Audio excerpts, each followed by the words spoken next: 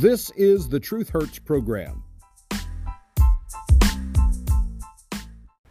Welcome back to the Truth Hurts program with Steve Z. It is May the 1st, 2023. It is a Monday, and I want to tell you another pretender, another story about a great pretender. A so-called transgender female, which means it's a guy with a penis who failed at being a man and is now pretending to be a female, has picked up an overall victory in the Tour of the Gila.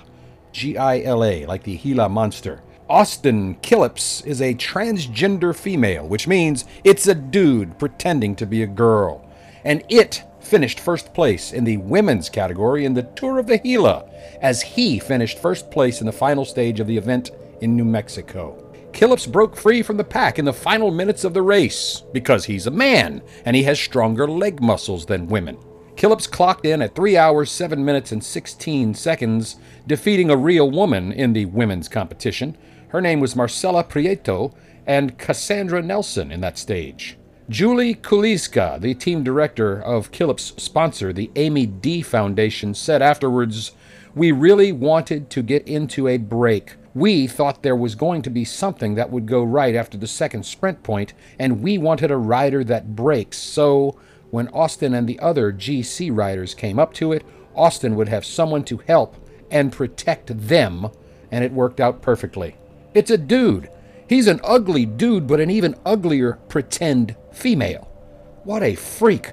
And these days, with the focus on so-called transgender women competing against real women, biological females, taking center stage across the country, this failed male pretending to be a female was taking some heat on social media for the so-called victory. This is the same failed male pretending to be a female who, at the UCI Cyclocross National Championships in December of last year, was accused of pushing another competitor off the course, but of course it denied making that move in a statement. Killips' emergence on the cyclocross circuit was the reason that Hannah Arnersman, a 35-time winner on the National Cyclocross circuit, said she retired from the sport completely. This individual, a real biological female, revealed her situation in an amicus brief filed to the Supreme Court in the hopes of keeping West Virginia's Save Women's Sports legislation in place back in March.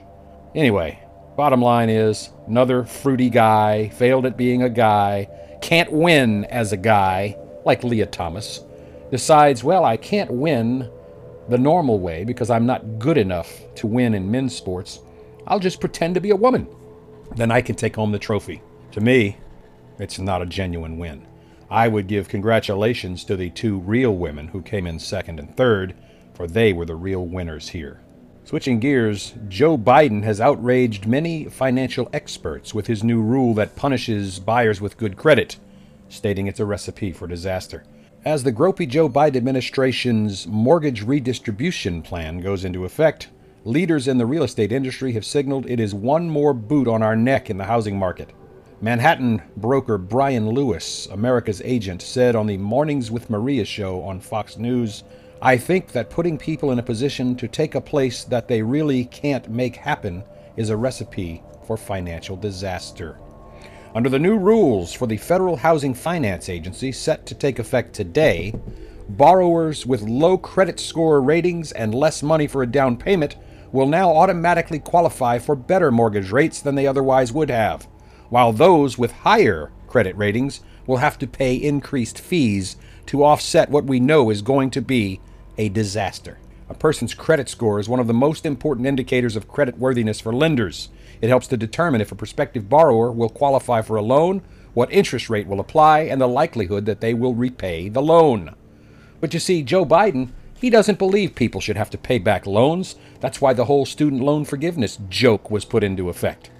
And according to a recent analysis from Bankrate, someone with below average credit score of 640 seeking to borrow $350,000 for a mortgage, if they put 20% down and paid $10,500 in fees before the new legislation, they now only have to pay $7,875. But someone with a 740 credit score exploring the same deal was paying $1,750 in fees before the new rules. Now they will pay $3,062 in fees. Does my industry need one more boot on our neck to hold us down? Interest rates have gone up just when we're getting our stride, and now this, Mr. Lewis said. Other real estate agents and economists have warned that the gropey Joe Biden policy will disproportionately impact responsible homeowners.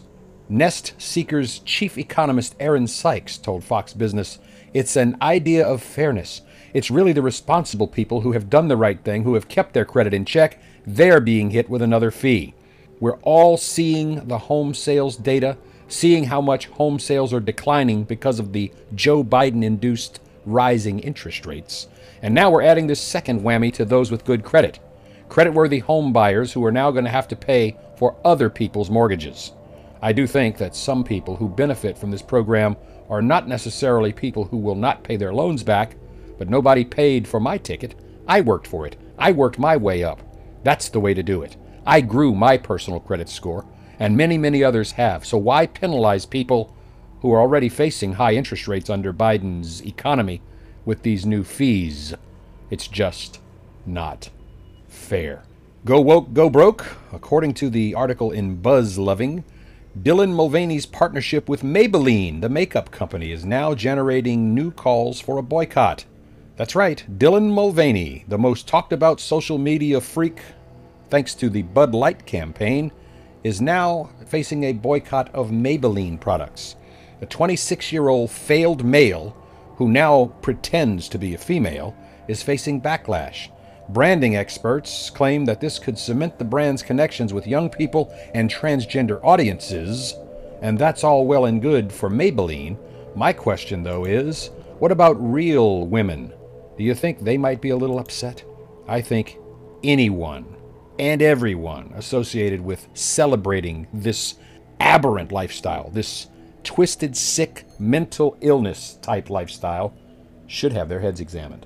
Alyssa Heinerscheid, Daniel Blake are both taking leaves of absences from Budweiser and now from Maybelline because people are finally waking up to realize that woke is a joke.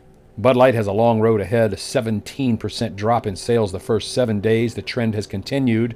It dropped a whopping 21% in the week that ended April 15th, and it has not come back very much. After this freak, Dylan Mulvaney, announced his partnership with L'Oreal-owned Maybelline, people are calling for a boycott. Sales are beginning to drop, and Dylan Mulvaney is finally speaking up, telling his followers, "It was so loud, I didn't like I was even feeling part of the conversation, so I decided to take a back seat and let them tucker themselves out." Despite the backlash, Mulvaney said, "Then I remembered that nearly 13 million people at some point enjoyed me enough to hit the follow button on apps." Go woke, go broke. I don't wear makeup, so the Maybelline backlash and boycott won't bother me at all, but I'm still not drinking Bud Light, and I don't plan to anytime soon. The Daily Caller reports Biden's CIA director met with the pedophile island owner Jeffrey Epstein multiple times after a sex crimes conviction. This according to documents. Newly released paperwork revealed that the Biden-appointed CIA director William Burns met with the man who did not commit suicide, deceased financier and sex trafficker Jeffrey Epstein, met with him on multiple occasions after he was convicted of sex crimes in Florida. The records show Epstein scheduled 3 meetings with Burns back in 2014 when Burns was the Deputy Secretary of State under Barack Hussein Obama and Joe Biden, according to the Wall Street Journal. The first meeting was planned for August in Washington, D.C. at the law firm of Steptoe and Johnson. The next 2 were booked at Epstein's Manhattan, New York townhouse, according to documents. Epstein planned on having Burns taken back to the airport after one of those scheduled meetings. A little bit of that going on, my friends. A CIA spokesperson told the Wall Street Journal that Burns met with Epstein as he was preparing to leave the government and did not know anything about him. He probably rode on the airplane with Bill Clinton and all the other sick, twisted freaks.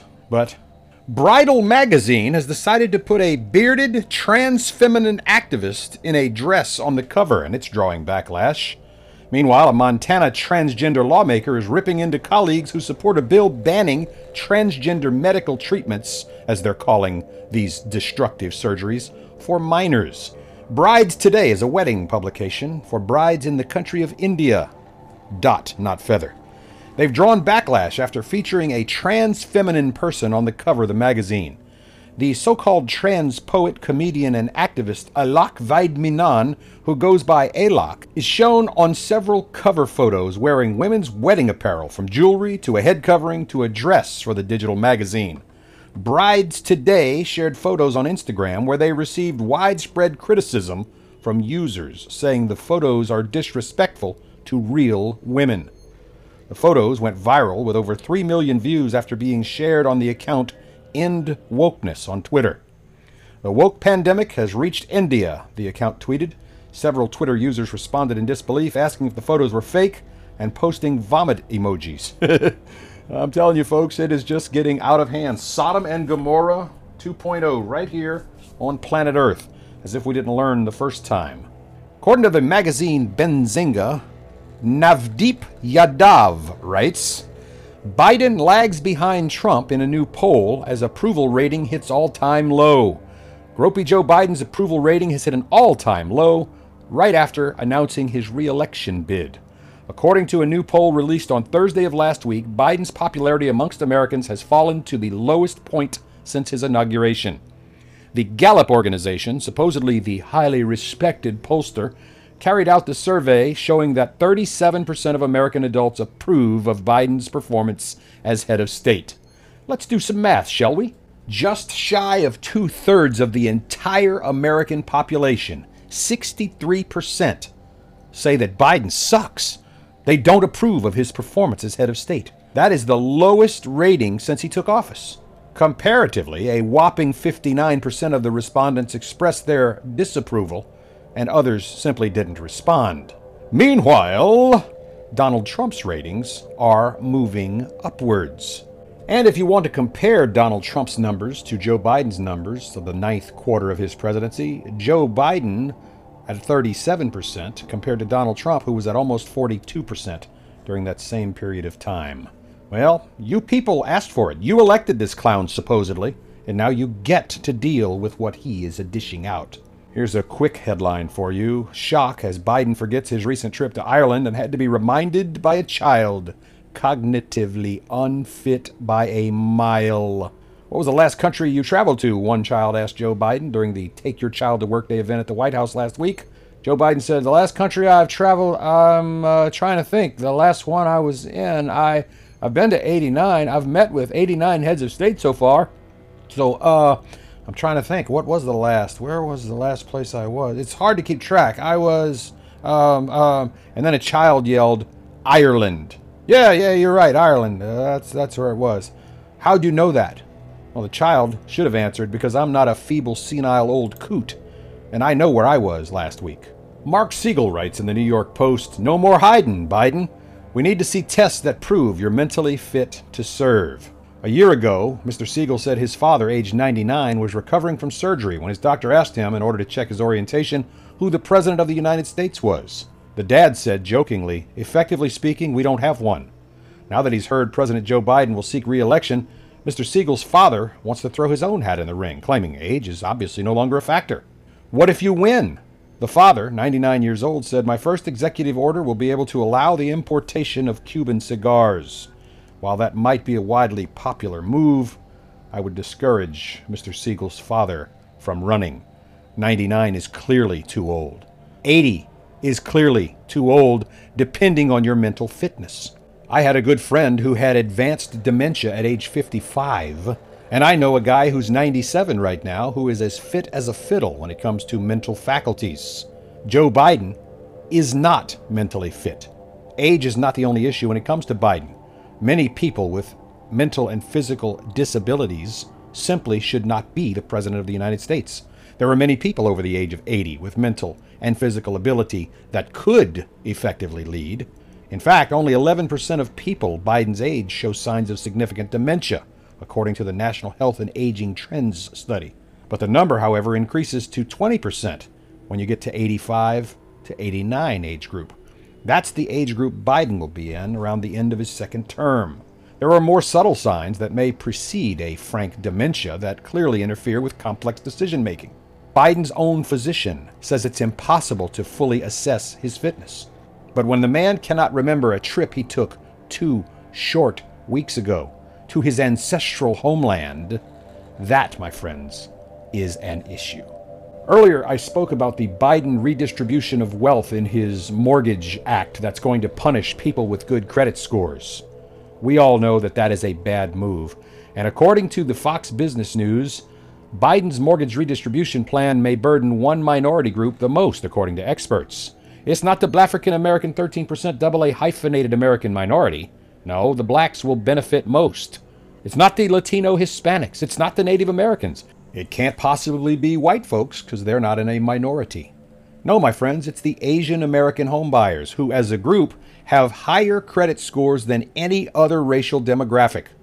According to a report by Investopedia, Asian Americans have an average credit score over 745. They're the only racial demographic with a rating classified as very good by the widely used FICO standards. The 745 average credit score for Asian Americans is 11 points higher than whites, who have an average credit score of 734. In fact, Asian Americans' average scores are well above Hispanic Americans, who average 701, and Black Americans, who average a pitiful 677. And it's not because the system is racist. The scores are based on people's history of repayment, history of late payments, other things that are factual, statistical. A person's credit score is one of the most important indicators of credit worthiness for lenders. It actually helps determine if a prospective borrower can qualify for a loan and what interest rate will apply, if not artificially tampered with, like Joe Biden is doing. I was told back when I took journalism in school that lying to a reporter was an unforgivable sin. The occasional political spin was not only accepted but expected, but lying outright was a career ender to any reporter. Anything that was used to manipulate the story was career ending. Lie to a reporter, and not only would the reporter never trust you again, but it would ensure the fellow reporters that they knew of the transgression, and they would avoid using you as a source. As the Director of Public Affairs at the U.S. Department of Justice in February 2024, Mark Corallo was routinely asked by reporters if the Justice Department had opened an investigation into the leak of CIA agent Valerie Plame's identity. On Friday, February 6th, Mr. Mark informed them that no investigation was open. It was then later learned that the criminal division had opened one night a late investigation without notifying anyone. Even the Attorney General's office was unaware. When the story about the investigation was leaked and broke on that Tuesday morning, Mark arrived at his office to a crowd of angry reporters who berated him with a barrage of four-letter words which were enthusiastically endorsed by their colleagues. Then she branded Mr. Corallo with a four-letter word, bleeping liar. When she finished and the grumbling subsided, Mr. Corallo explained the timeline, that he had not lied. The career attorney who launched the investigation vouched for him. He was eventually forgiven, but it's not an experience that anyone on either end of the government-media relationship wants to experience. At least that's what Mr. Corallo thought. I personally have defended some reporters throughout my career in broadcasting because I believed in an adversarial press. I believed that an adversarial press is important to accountability, to transparency, that an adversarial questioning press was the Republic's last line of defense against government tyranny. I've always considered myself a middle-of-the-road kind of guy, a mediator, a middleman, a conduit of information from the people's government to the free press. The rightful owners of information are the American people. But a lot about journalism has indeed changed since 1981, and perhaps many people are naive. What should not have changed, however, is the fundamental principle that reporters should expect their sources to simply tell the truth, and they should impose severe penalties when sources violate the principle. But yet, here we are in 2023. After all, how else can the press explain their ongoing relationships and use of intelligence officials as named sources in their reporting who flat out lie about things like Hunter Biden's laptop? It was outright lies, claiming the laptop bared classic hallmarks of Russian disinformation campaigns. Former CIA Director Michael Morell lied. Former CIA Director Jim Brennan lied. Former Director of National Intelligence James Clapper lied. These liars lied to the press, and they propped up the political campaign of one gropey Joe Biden. Those former intelligence chiefs lied to the press, fully expecting that the reporters would simply repeat the lie to the American people. And most of the press did. Those liars still hold lucrative gigs on cable news networks as so-called expert commentators. They're regularly used as on-the-record and no doubt off-the-record sources to the entire cadre of the Inside the Beltway journalist crowd. These liars frequent the White House Correspondents' Dinner, and they go to all of the high-end exclusive cocktail parties, especially the ones that were held this weekend, hosted by the so-called news organizations. These people are liars. The reporters knew they were lying. They knew that they had been deceived by them, and yet nothing has changed.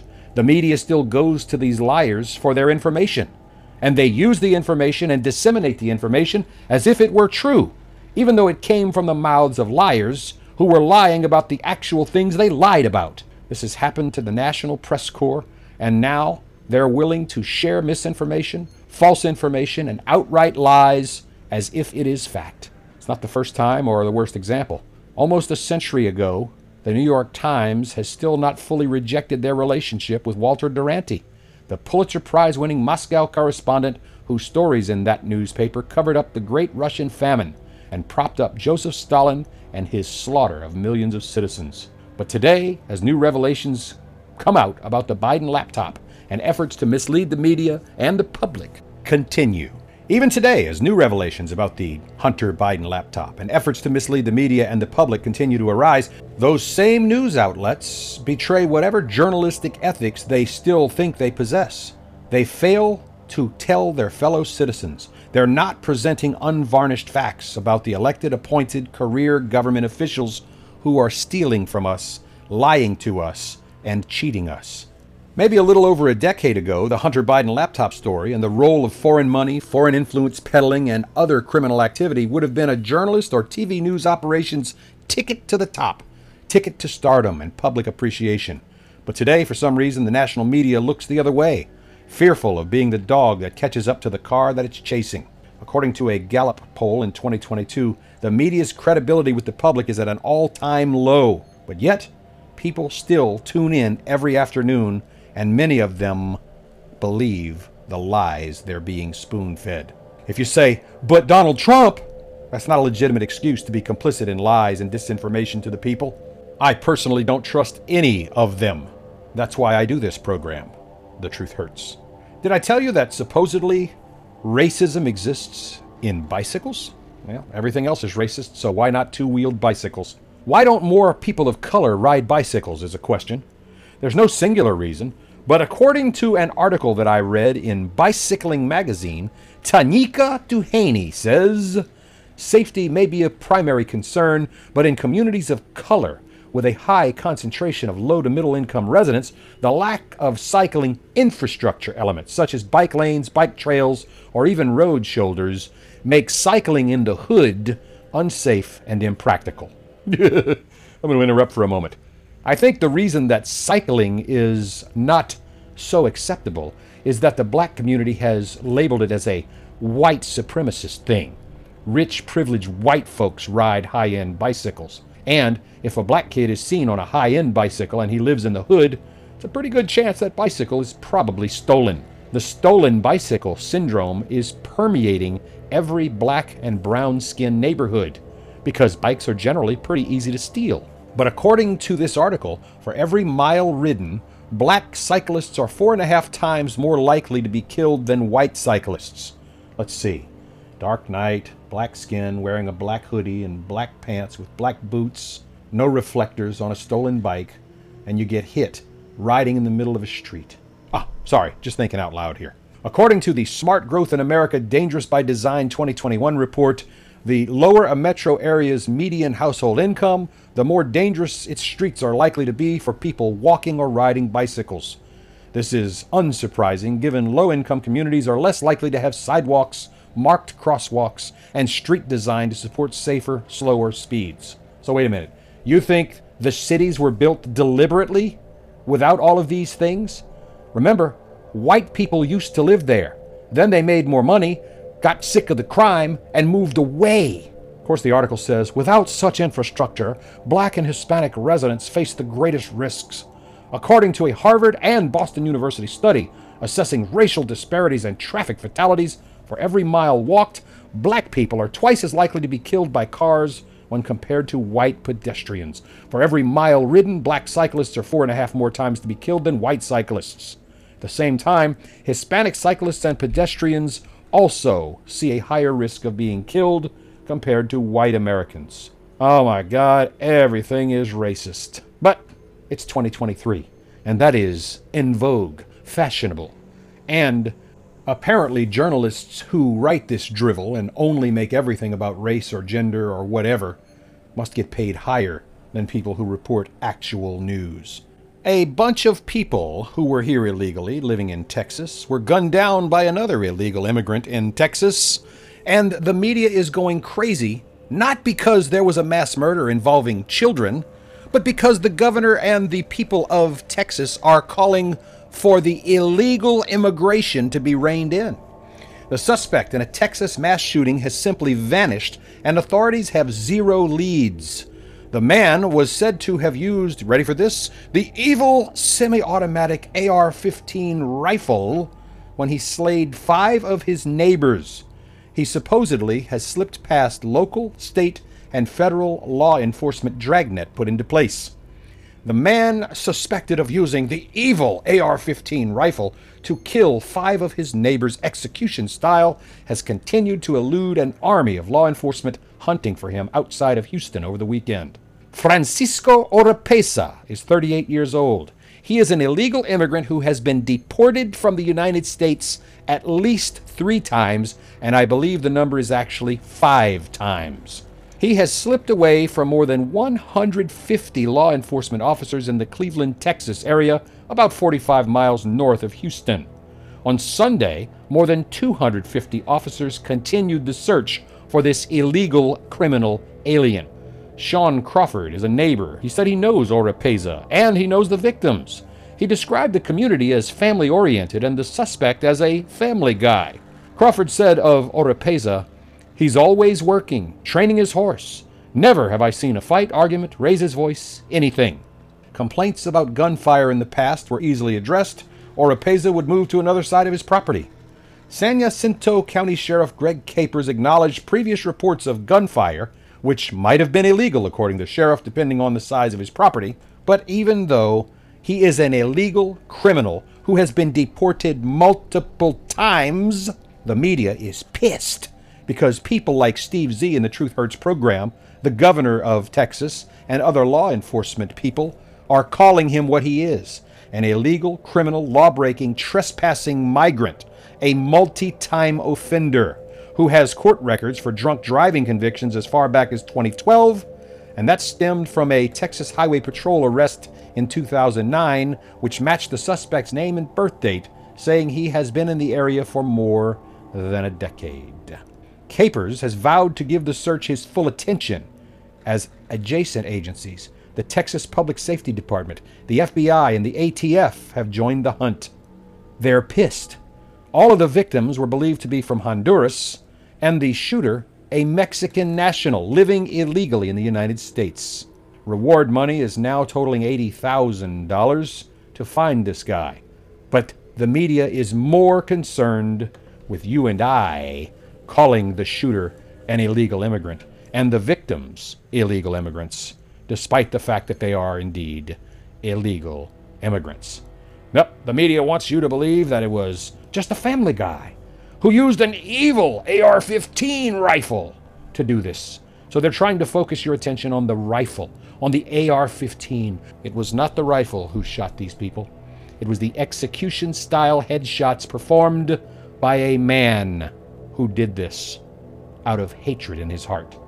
Prayers and thoughts to the family of the victims, but quit trying to downplay the fact that if our border was secure, none of this would have happened. The illegal immigrant family wouldn't be here, and the illegal immigrant shooter would not be here. Folks, I've run out of time for this edition of the Truth Hurts program with Steve Z. We'll see you next time. Make it a great day.